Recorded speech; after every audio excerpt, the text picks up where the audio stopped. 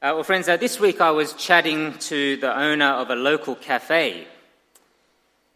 It was the day after the funeral of the 3 children who were tragically run over by a drunk driver as they walked to the shops for some ice cream.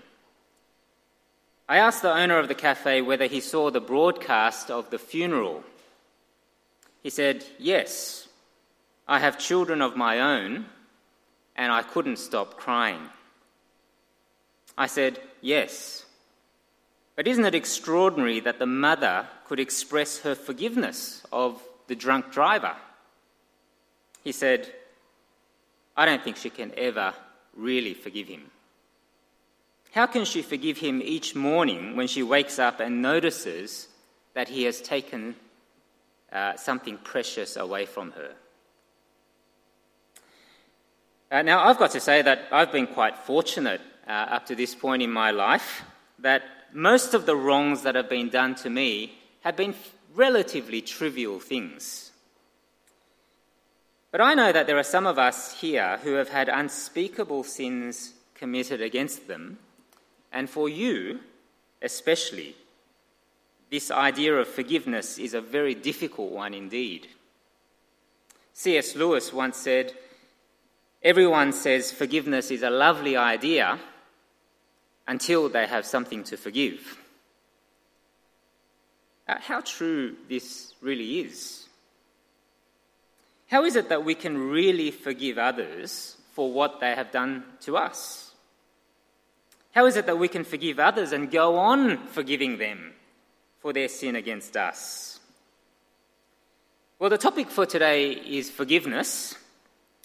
Specifically, it is forgiveness in the context of the church family, even though what Jesus says here, I think, has wider application beyond the church.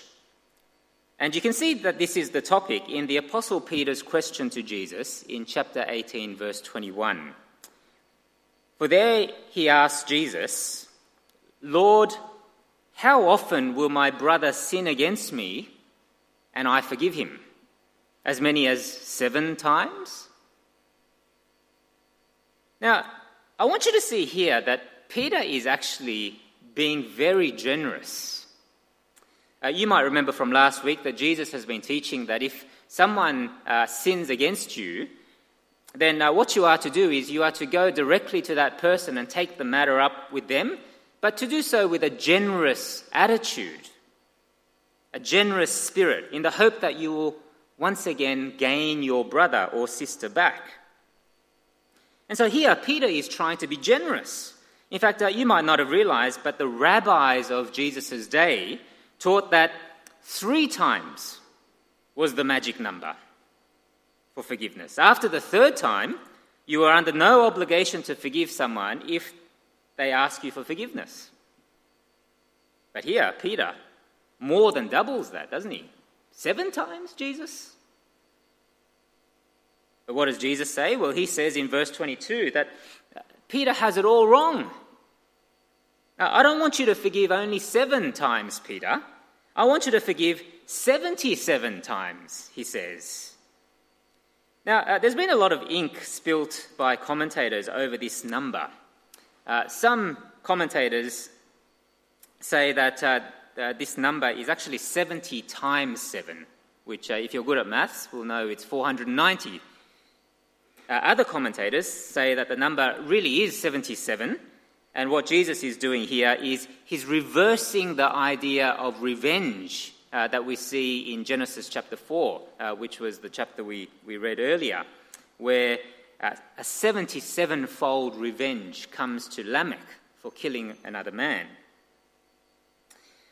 However, I think these debates miss the point somewhat, for what Jesus is saying here to Peter and the rest of the disciples is that they are to forgive in an unlimited way.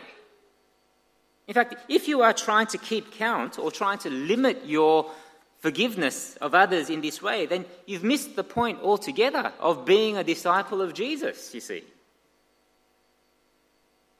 But how is this possible? If you really are a disciple of Jesus, then how can you forgive others in a way that is ongoing, and in a way that is unlimited. Well, friends, the big thing that Jesus wants to show us from this passage is that such forgiveness is not only possible, but it is expected of those who follow him. How is it possible? Well, it's possible because disciples of Jesus are the ones who themselves have been so outrageously forgiven by God himself. Now, you can see the outrageous nature of God's forgiveness in the parable that he tells of this king and his servants, which we've already heard about. You can see there in verse 24 that one of his servants in particular is in great debt to the king in owing him an amount of 100,000 talents. How much is 100,000 talents? Well, I've never really been very good at maths, but this week I got out my calculator and I calculated how much this might be in modern day terms. If you have a Bible with footnotes, you will see down at the bottom of the page that 1 talent was equal to how much? Does it say? 20 years' wage for a labourer. Now, if the minimum wage in Australia is $740 per week, which is $38,480 per year, then 1 talent is equal to 20 times $38,480, which is equal to $769,600. However, notice that this servant owes not just 1 talent, but 10,000 talents. And if you multiply 760 however many thousand by 10,000, you actually get to a whopping $7.7 billion. You see the point, don't you? We may wonder, what exactly this servant has done to get himself into a $7.7 billion debt. Is it even possible? Is that legal to go into that much debt? But that's really not the point here, is it? The point is that this servant is in such deep debt that he cannot ever hope to pay it off himself. That's why his response in verse 26 of, "I will pay you everything," is so laughable. He just cannot do it. And so, because he cannot pay off his debt, well, the king decides to recoup at least some of his money by selling the servant and his wife and children and all that he owns. I mean, there's no way in the world he'll get back all his money, but at least, he'll try to get back some of it. However, notice how the servant responds in verse 26. The servant falls on his knees and he begs for mercy, which, as we've seen all along in Matthew's Gospel, is the right response to the king, isn't it? And how does the king respond? Well, here's the astonishing thing. We're told in verse 27 that the king takes pity on him. The word there actually means compassion. And he's forgiven the entire debt of $7.7 billion. He cancels it all. There's nothing to pay back. No strings attached. How outrageous is this kind of forgiveness? Now, friends, you can see the analogy behind the parable, can't you? The king is Jesus. The servant can be anyone who has humbled himself or herself before Jesus and entered his kingdom. And so this is not just the story of this imaginary servant. No, it's the story of Peter. And it's your story. And it's my story, if we are people who belong to the kingdom. Well, you see, every time we sin, we go into serious debt with God. And I reckon that if you are anything like me, then your debt will be astronomical. I mean, think about how much we have sinned and rebelled against God and rejected his ways over the course of our lives. If I could project all the things that you have ever said or done or thought about in your private moments up on the screen behind me for everyone to see, how do you think you will go? image after image of your life, your deeds, the things you've said, the things you've thought about. I'm sure that there will be some things that you are proud of and you wouldn't mind everyone seeing those things. But equally, I'm sure that there will be many, many things that you and I will be deeply ashamed of because we have lived in sin against God. You see, if we were to number our sins, it would be a little bit like the water meter outside of your house. It just keeps on ticking over, doesn't it? And the number just gets astronomical. We all have this huge debt with God, and our rejection of the King of the universe is so serious that God demands that you and I pay with our lives. We deserve to have our lives taken away. And yet, here's the wonderful thing about the gospel. For the Christian gospel declares that because of God's compassion on people like us, Jesus died on the cross to take the penalty of death that you and I deserved, so that anyone who humbles himself before this King will be promised forgiveness of all your sins. You can have all your debt cancelled. You can wipe away all your sins, past, present and future, no strings attached. And that's why it's so wonderful that we could baptize Eliana this morning. What we are praying for is not that she will grow up somehow to be a good person so that she can cancel out her own debts before God in order to get to heaven. No, that's not what this is about. But we are praying that she will know the wonderful joy of knowing Jesus as her King, who forgives all her sins, who cancels all her debt, no strings attached, just like he has done for his parents, for her parents rather. I got a speeding ticket last year. I'm a little bit sheepishly ashamed to admit it. I was a few kilometres over the speed limit. It was over there on the new section of the M4. In the car was the senior minister and most of the assistant ministers of this church. And so I want to take this opportunity to apportion some of the blame. They should have stopped me. But when I got the speeding ticket, I noticed something that made my heart sing. Well, right at the bottom of the ticket, it said something along the lines of, you were caught speeding on the camera. The evidence is irrefutable.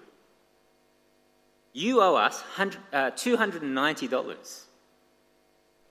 But this time around, we are letting you off with a warning, and we wish to cancel your debt. That day, I felt like the richest man on earth.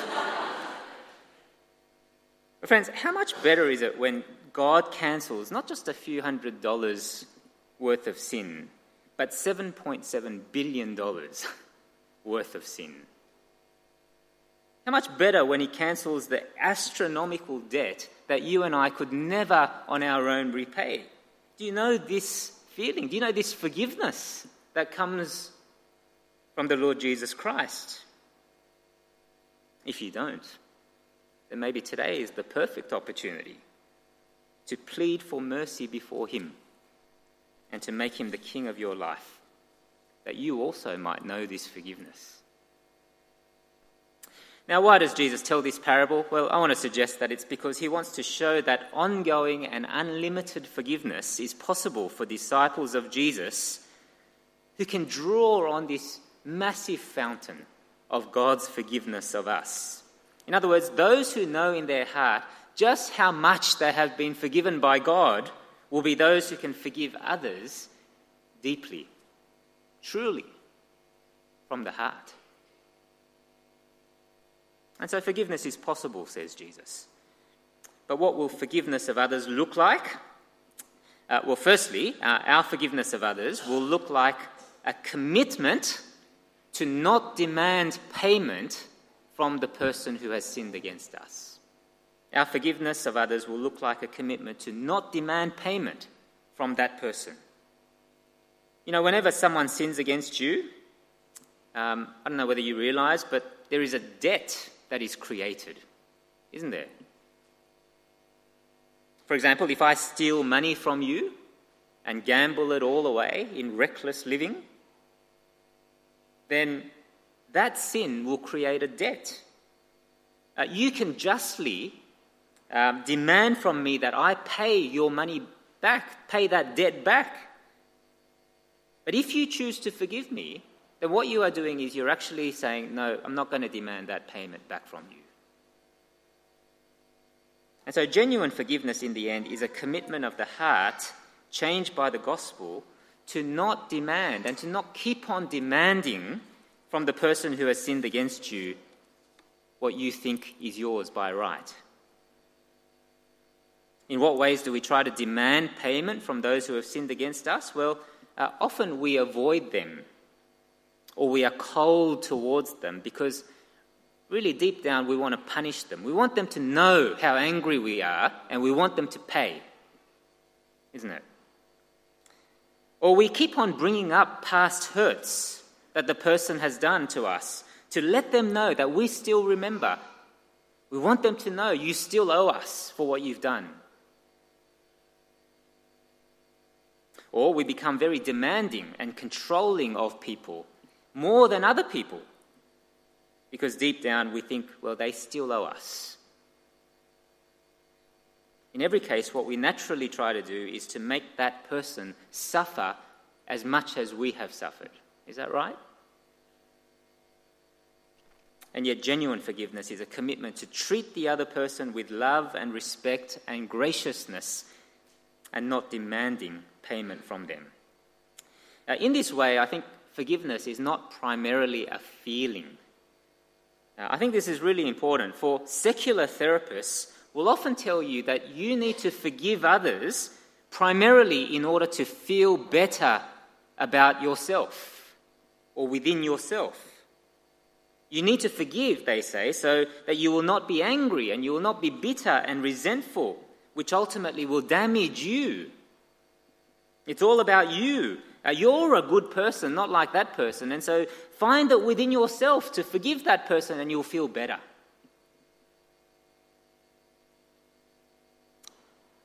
Now, genuine forgiveness may result in less anger and less bitterness and less resentment. No doubt forgiveness is very healing.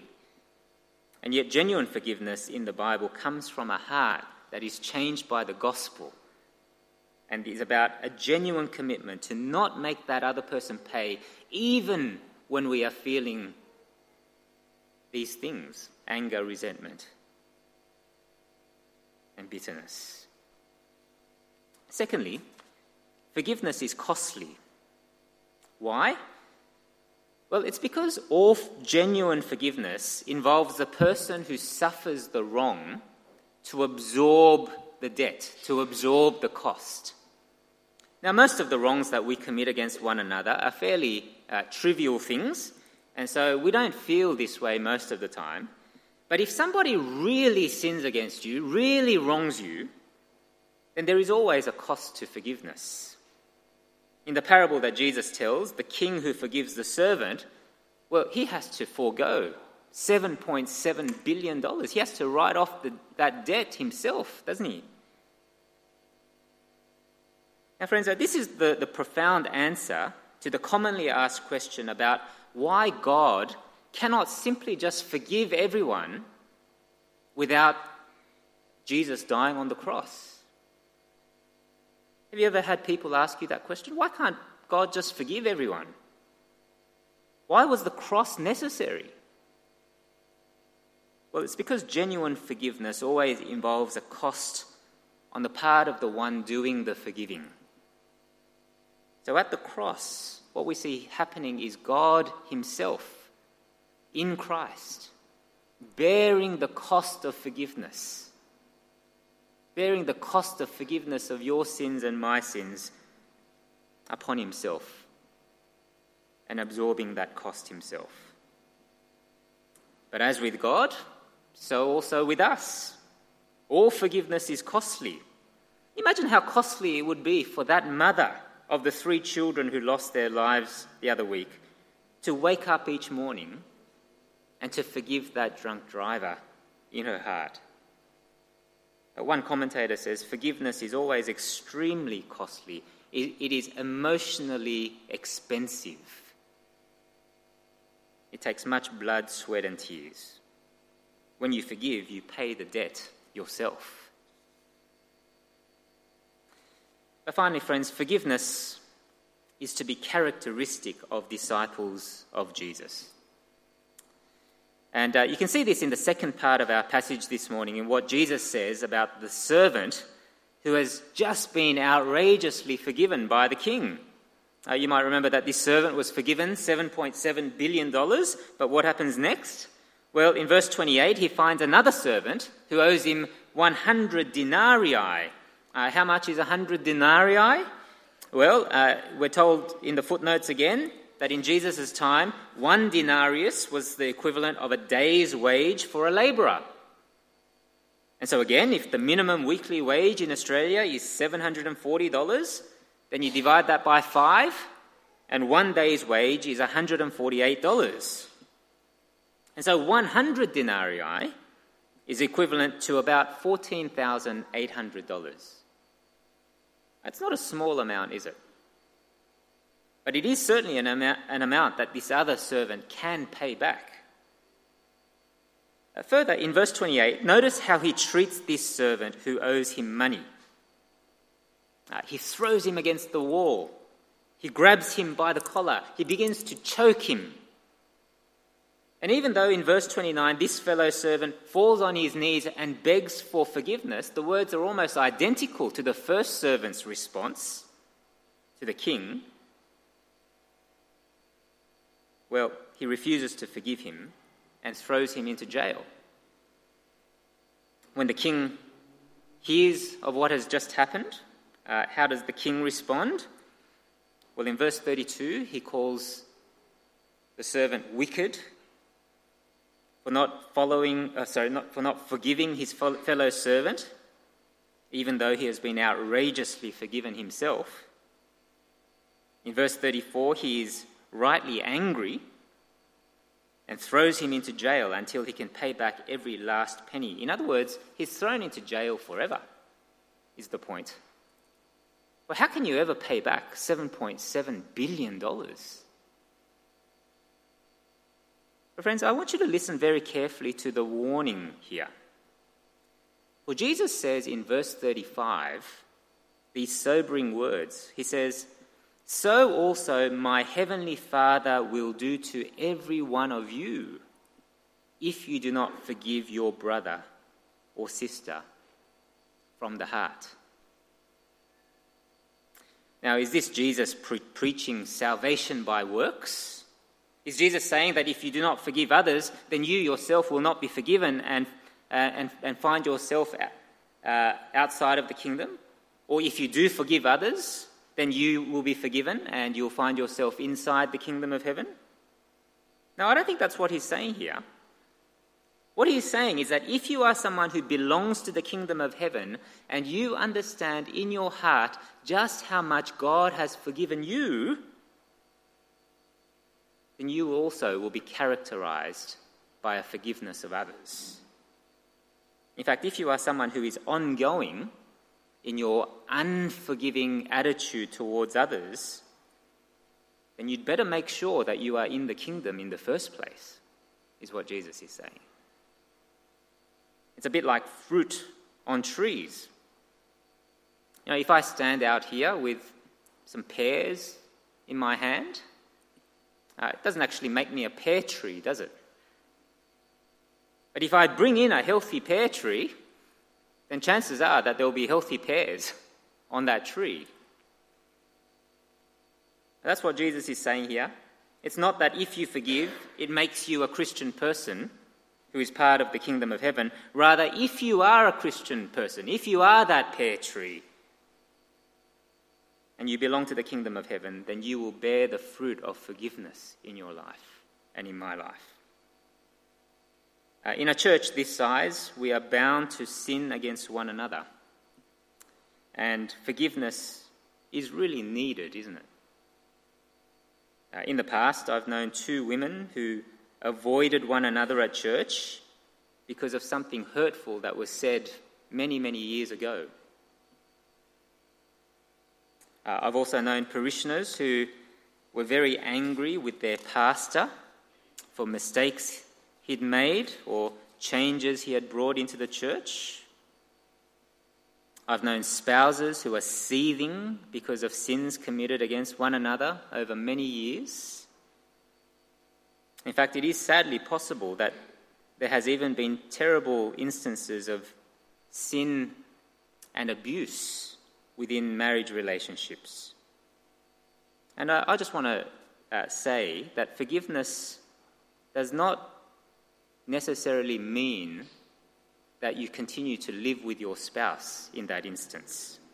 Forgiveness may require you to remove yourself from any danger in the first place or the first instance. But I want to ask all of us here, are there people that we need to forgive today? Are there people you are angry with or bitter towards or resentful of, and it's just eating you up and you don't want to see that person? You're avoiding them. You're always thinking they owe you. Well, if there is, then what God is saying this morning is that forgiveness is not only possible, but it is to characterize your life and my life. We are to forgive, ultimately, because we have been so outrageously forgiven by God himself. Let's pray together.